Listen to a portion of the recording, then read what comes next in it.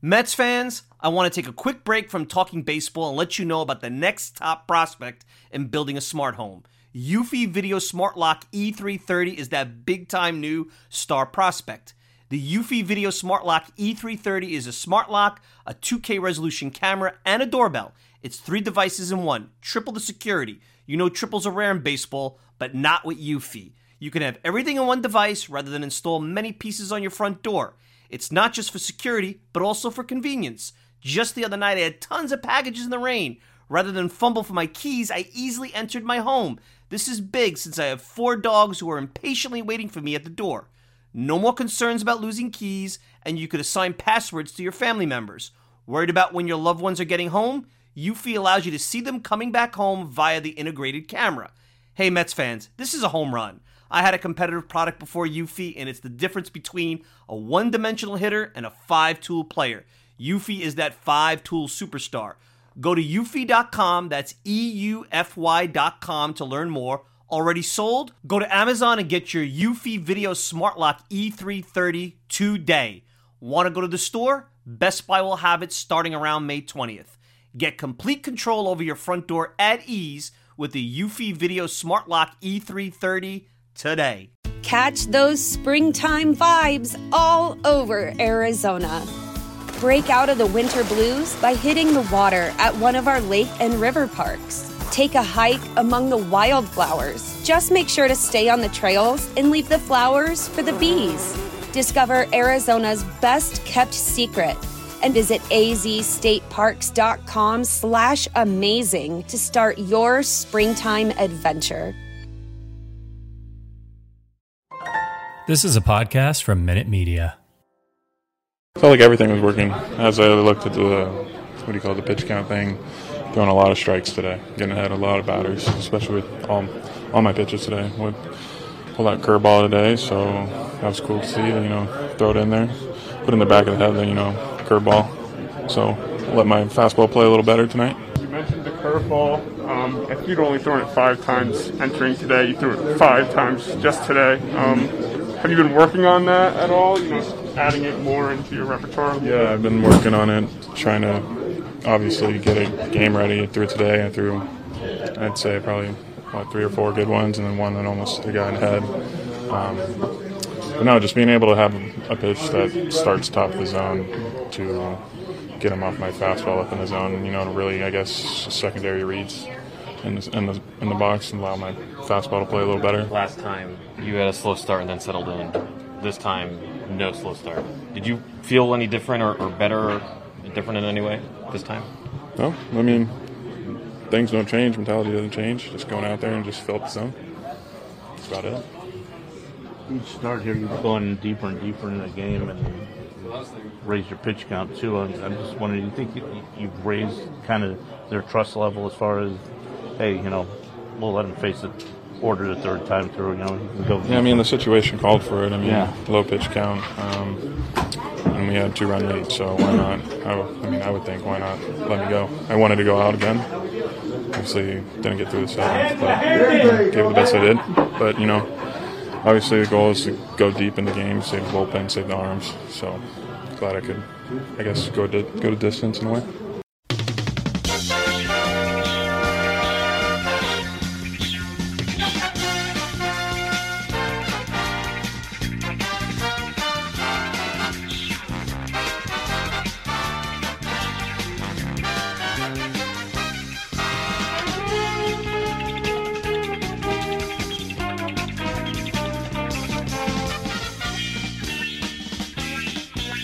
It's another edition of the Talking Mets podcast here on this Monday, April the 25th, 2022. Of course, I'm your host, Mike Silva. You can check me out all the time at the TalkingMetsPodcast.com. Send me a tweet at Mike Silva Media, and do the show on Apple Podcasts, Spotify, pretty much whatever podcasting service you desire. If you want to interact with me, Mike Silva at TalkingMetsPodcast.com. No G.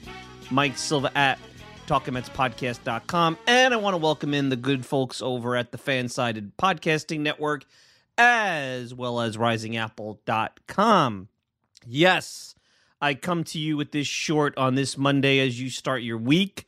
early Monday morning after the Mets have just taken 2 out of 3 from the Arizona Diamondbacks to start their second road trip of the season. And you probably ask, well, I listened to you after the series of the Giants, Mike, and you said, hey, we'll see you on Wednesday after the end of the road trip. And that was my intention. But after watching Tyler McGill yesterday and watching David Peterson on Friday, and the name of the show is the Tyler McGill Experience, I felt compelled to do this short because first I like coming to you, and as we continue to evolve here with this show, I think the regular season, as you hit certain points and there are certain things that come out, I think it warrants jumping in with a short. We've done this in the past, and they're hard to predict because sometimes the news cycle's hard to predict, and I always look at this show as a certain flow. Every show bleeds into the next, and there's a theme, and you want to touch on all the major points and opinions that you want to get out there to give you the best experience possible, and sometimes waiting a week doesn't do that. I will tease a little bit before I end this short podcast what the plan is and who the guest will be, because it will be a co-hosted show on Wednesday.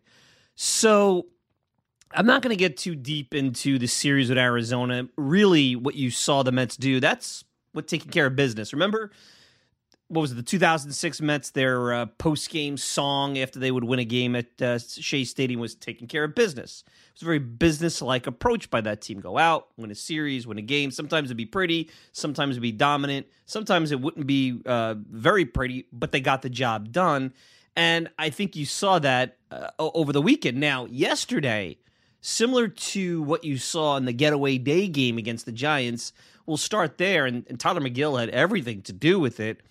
That, again, is the blueprint, how you want this team to win a ball game. Home, especially on the road, anytime. You want your starters going into the 6th, 7th inning, preferably the 7th. You want to hand it over to the bullpen where they don't have to get really more than 7 to 9 outs max. 6 outs, that's a dream. Yesterday, that was 7. And I think the exciting thing you see, and you heard McGill as you were coming into the show, you heard his comments, is not only just the confidence that he's expressing as you hear him talk, but that he's actually trying to evolve as a pitcher. And if you don't think having the kind of guys around him, like a Chris Bassett, like a Max Scherzer, and if you look at that dugout and you watch during the game, guys like McGill and David Peterson, who are they hanging out around? Bassett seems to always be around. Scherzer's always seems to be around as well. You saw, I think it was after the Washington game, or maybe it was the Philadelphia start that McGill had. Bassett was sitting with him and going through his repertoire on the iPad, giving him some advice. And, I was going to Baseball Savant because I wanted to see what they thought of and how they charted McGill's repertoire. As I watched yesterday, Ron Darling pointed this out later in the broadcast. The exciting thing about McGill is that as he went through the first, second, third time around the order, he was mixing things up a little bit more, and he talked in the clip about how he's trying to put that curveball in. Now, according to Baseball Savant, he throws his curveball very few times. I don't think they counted anything yesterday as a curveball. Last year, he only threw it 45 times. I believe the reporter, and I don't know who asked that question, said he only had thrown it 5 times going into today. And this looks like it's been updated with yesterday's ball game. It says he didn't throw any curveballs. I'm not sure. Doesn't matter. But here's a guy that my main concern, as you were, and I believe I've said that, and I've talked to scouts who saw him in college, that he's a fastball changeup guy. And typically those guys are relievers because you don't want to go around the order more than once with them. Forget, maybe twice. And a reliever, you could only see them maybe for 3 batters, maybe 4 or 5. And it's easier to get away with that repertoire. He's also got a slider. And the slider, in a lot of ways, is almost 1-to-1 now with his fastball. So it makes that fastball even that much more effective when they have something else to think about. I believe my junior pitching coach, as I put my junior pitching coach hat on, I think he's locating his fastball much better. I think as he goes up and down the lineup, he's trying different locations with that. His changeup and his slider were nasty at times, real nasty. I think the repeatability of his mechanics look very solid. Tyler McGill, to me, might be out of all the good things that we've experienced here early in this 2022 Mets season, and I said this going into the road trip, the offense has been good, and the magic number was hit in the 2 wins of 5+ runs a game, but the offense hasn't really taken off. We did a show, and I'm not going to get into the bullpen today and Buck's management of the bullpen because I know that's going to be a big topic all year. The bullpen hasn't been great. It's been serviceable. It's had some moments. Still a lot of walks coming out of the bullpen. But the big story is this. Yeah, the starting pitching has been dominant. It's been historically dominant. But you expected Scherzer to be really great, and really you expected Bassett to be very good. And a lot of people, maybe not me, know the history of Carlos Carrasco. Here's a guy that has gotten Cy Young Award votes. So are you really surprised if you were a Carlos Carrasco believer that he's been good? So put those guys aside. I think the concern you had is you didn't know what you were going to get out of the back half, especially when Walker went down. DeGrom going down was code red, our first thunderbolt of 2022. How are you going to survive? Best case scenario, he's back June 1st. He might be out the first half. How are they going to survive? And here you have a guy in Megill who, by the way, is right there with Carrasco, is walking the least amount of batters on the staff. His walk rate is way down. And to me, that's where it all starts. He's cut his walks basically more than in half. And that's huge. And you could listen to him about the maturation. He's not surprised at what he's doing. He's completely comfortable in being there. And I know they've compared him to DeGrom and a young DeGrom, and I hate when people do things like that because DeGrom always showed promise. I always liked DeGrom as he developed into the Rookie of the Year and then to the pitcher that he became. Did I think he was going to be all-world like that level? Have a challenge Bob Gibson for the lowest ERA in a season? No, I didn't think that. Nobody thought that. I always just say, it reminds me of David Cohen. A lot of moxie, competes, gives you quality innings even when he doesn't have his best stuff. I'm not going to say that about Megill, but there is a lot to be excited about a guy that got no real love on any prospect list or was talked about. And the exciting thing is that not only he can give you that blueprint, you're starting to see a guy. We have to see him go around the league now. He has to go around the league and see teams 1, 2, 3 times because they're going to get a book on him and he's going to have to adapt and adjust. And look, he may not be in this rotation in a few weeks. Like, big day today in Metsville. Jacob deGrom's going for that MRI.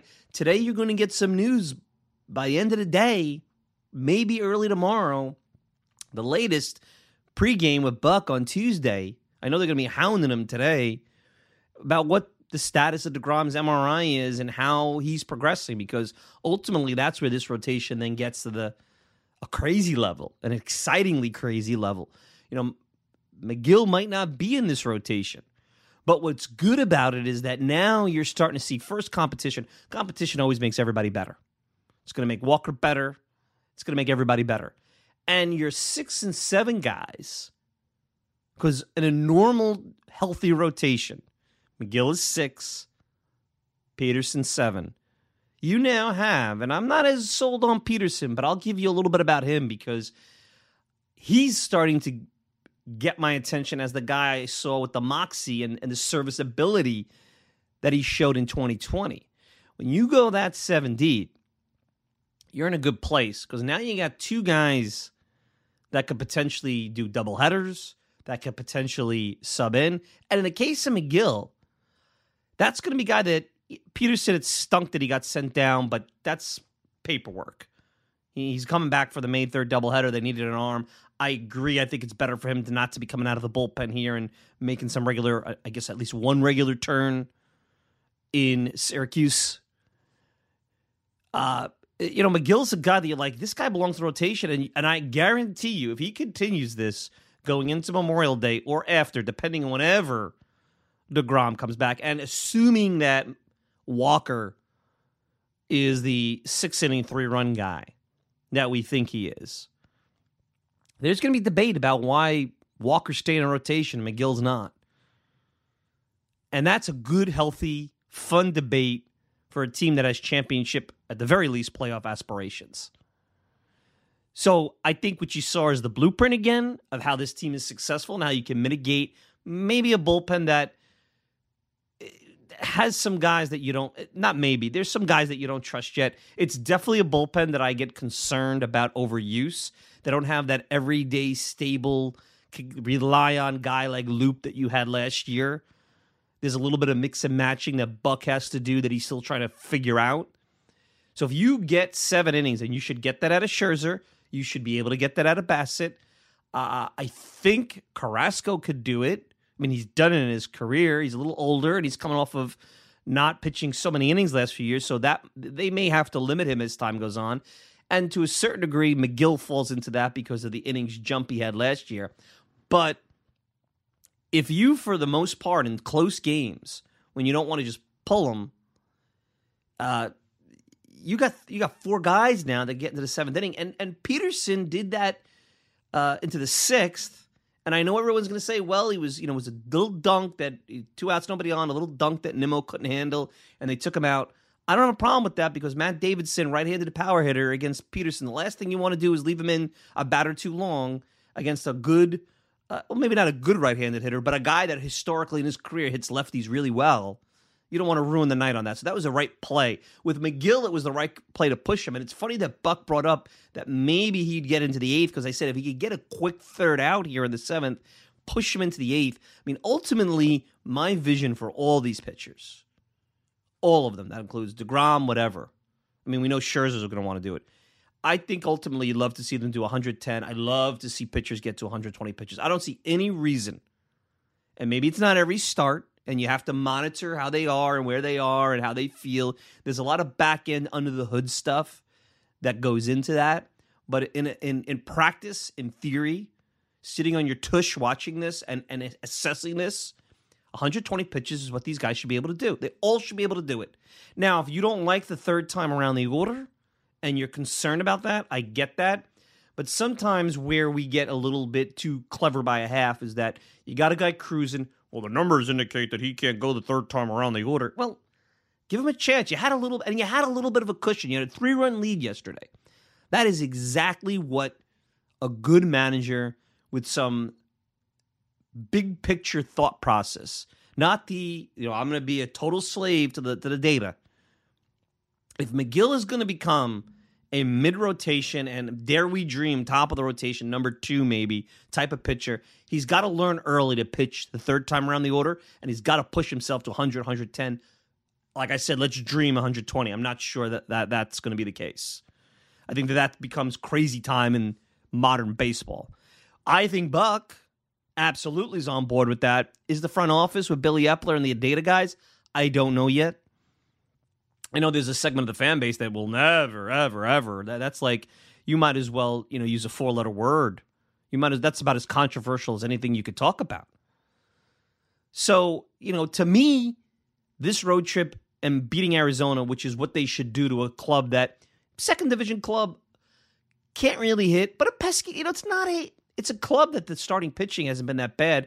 And I really liked all 3 of the starters they threw out there. Gallen I've always liked.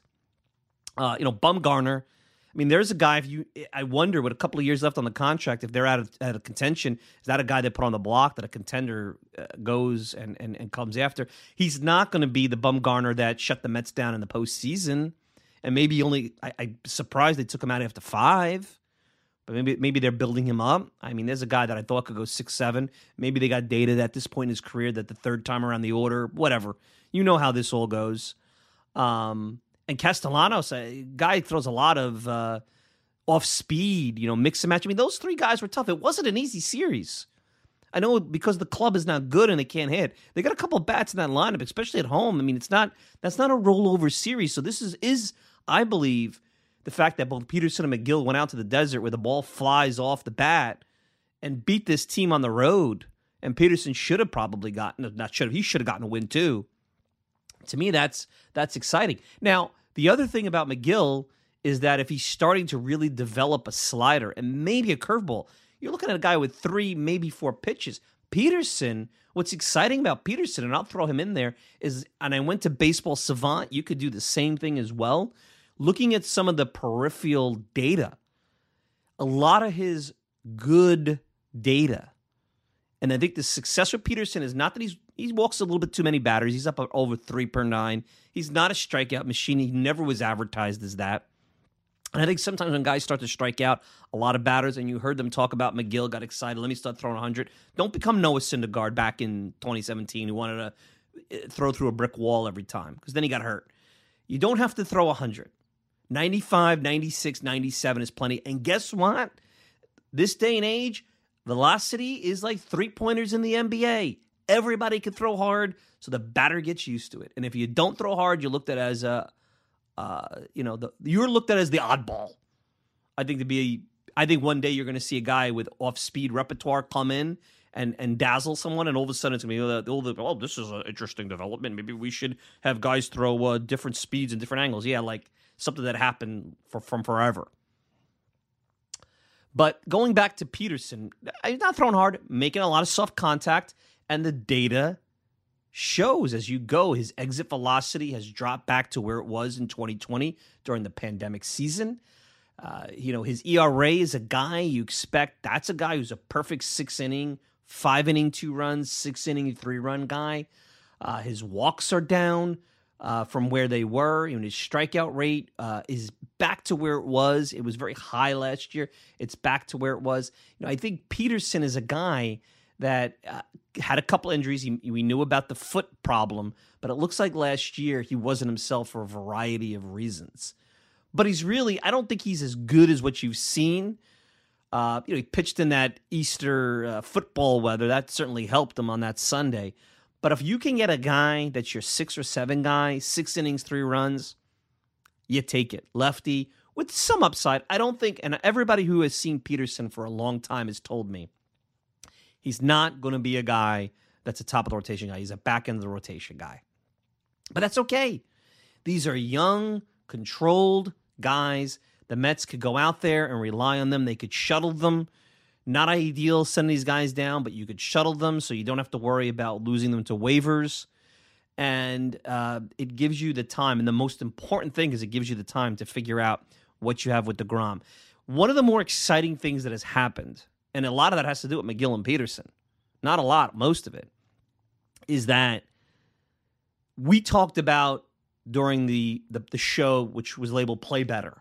We can't, Buck Showalter is not a guy, nor should this team be a team that hangs their head, gets their Doppler down, and feels sorry for themselves. And when you don't want to hear them say, well, everything is going to be okay until DeGrom gets back. We'll be okay until DeGrom gets back. Let's just hold the fort till DeGrom gets back. Until yesterday, when it was known that he was going for an MRI, you haven't heard DeGrom talked about it at all. I bet you, and be honest, think about this, and if you want to let me know over an email or at Mike Silva Media on Twitter, you can tell me. I won't tell anybody. Be honest. For the first almost 20 games now, you're not thinking about DeGrom a lot. You're now winning plays into that. But I bet you there's been times where you've been assessing this team and looking at this team and getting excited about McGill and Carrasco and Bassett and the starters and how good they've been.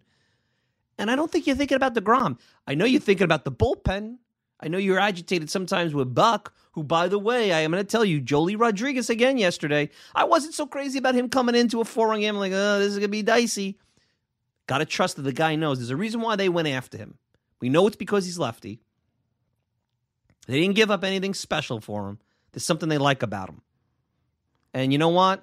Look at Garrett Whitlock over in Boston. That was a ex-Yankee that the Red Sox scored off of Rule 5. Brian Cashman's got a couple of E's on his ledger lately. So maybe the Mets stole one. I'm not comparing him to Whitlock. Whitlock has been at another level, but you get where I'm going. So I think that's, to me, to summarize really and to leave you with this, there's the blueprint. And McGill being able to do the blueprint, not Bassett, not Carrasco. I mean, Scherzer, that's a given. That's tonight. McGill being able to do the blueprint. Peterson trying to do the blueprint. And guess what? McGill doing it when the bullpen had to be taxed on Friday in a game that shouldn't have been taxed, and then had to have a bullpen game on Saturday. I mean, what more could you ask? That's a veteran performance. Again, second division club, but in the desert. They're at home. And here's another thing. The team, I think they were hitting like $190 as a team. they're still big league players, even though they're a team that could lose, or last year they lost 110 games. Even teams that lose 100 games or have the potential to lose 100 games, they're still big league hitters. They are still under-indexed. And what happens when a team or a player is under-indexed? The .90 team starts at 300 plus and starts to percolate because they're just trying to average things out. They're going to get their hits. If they're a 230, 240 hitting team, they're going to be that. Whether they get them all in one shot or little by little or a little bit at the beginning and a lot at the end, they're going to be that. That's what baseball has been since the beginning of time. That's why it's a numbers-driven game. So sit back, relax, enjoy this run. Mets off to a 2-1 start. The goal in the road trip is always to win road trips 4-2. At the very least, they go and play a tough Cardinals team in a tough ballpark in St. Louis. They get to see their former teammate, Steven Matz. And if they could get one, they guarantee a 500 road trip. But get greedy. Let's see what this team...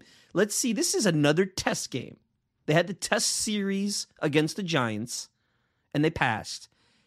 They've already won a road trip. They went into Philadelphia. And I know Philly was kind of a test series, but they're a weird team. Can't figure Philly out. I don't think they're a bad team. I certainly think they're a team that's going to be a winning record, and they're going to be a pesty team. But this is a Cardinals team that made the playoffs, played great down the stretch, has a good home field advantage. And let's see. They're playing, facing Miles Mikolas, who's having a great start to the year. They got Steven Matz. They're facing Jordan Hicks, who's a starter now. This is a test series. So when will you hear from me next? So you got this little bonus surprise Talking Mets podcast. Well, I'll be back with you Wednesday, probably very late. What might not drop till early Thursday morning, but definitely Wednesday. I'm going to have Pat Ragazzo of Sports Illustrated co-host with me. We've talked about it. We've been trying to connect for a while. Pat covers the team. I do not believe he's on the road trip, but he definitely covers the games at Citi Field, and he tries to get down to like the local areas. SI will send them like Philly, like DC, places like that. And we'll get the take from somebody who's been around the club. So it should be interesting. That's the plan. Pat and I have the plan to do that. Let's hope we can keep that on schedule. In any event, the end of the road trip will lead to another show. And I think that that's what I wanted to get out to you as well, is that, yes, we're going to do the Sunday show. That's the plan. Mets play a baseball night, Sunday night baseball game this Sunday. But as we look at the schedule, as the schedule develops, as off days come, as news develops, I think it's important to do these kind of things. And look, McGill and Peterson deserve their own little, McGill especially, show here. Just look at the numbers. The numbers are trending in the right direction.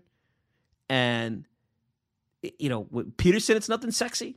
Just going out there and getting outs. I mean, sometimes making contact, making good pitches, locating your pitches will do a tremendous amount to you. And maybe with Tyler McGill, we're starting to see the evolution of a really good big league pitcher. I hate to compare, but doesn't it give you kind of a little of that 2014 DeGrom in you? And I'm not saying he'll be DeGrom like DeGrom is now. If he's DeGrom in 14 or DeGrom in 15, or maybe even DeGrom, even before he got hurt in 2016, but DeGrom was a very good pitcher, but you weren't looking Cy Young. You could develop in that pool of the pitching scenario. Wow, you just got yourself a dream. Those are the kind of players that you need to go out and give up prospect capital for, or some big free agent contracts to. Not guys that should be, you just got something thrown in your lap. Mets, it's been a long time since they developed guys. That's been a big criticism. Always the bullpen's been an issue, but that's a separate story. But that's where we're at. Hey, I want to thank everybody for tuning in this Monday morning to a Talking Mets short. You can check me out all the time at the TalkingMetsPodcast.com. Send me a tweet at Mike Silva Media. And you get the show on Apple Podcasts, Spotify, pretty much whatever podcasting service you desire. If you want to interact with me, Mike Silva at TalkingMetsPodcast.com. No G. Mike Silva at TalkingMetsPodcast.com. I'm your host, Mike Silva. Enjoy the rest of your week. We'll be back with another Talking Mets podcast after the road trip on Wednesday. Till then, take care, everybody. Meet the Mets. Meet the Mets. Meet the Mets. Meet the Mets. Meet the Mets. Meet the Mets. Head for the park and greet the Mets. Hot dogs, green grass, all out of shade. Guaranteed to have a heck of a day because those Mets are really rocking that ball. Hitting those home runs over the wall. Long Island, Jersey, Brooklyn, Queens, uptown and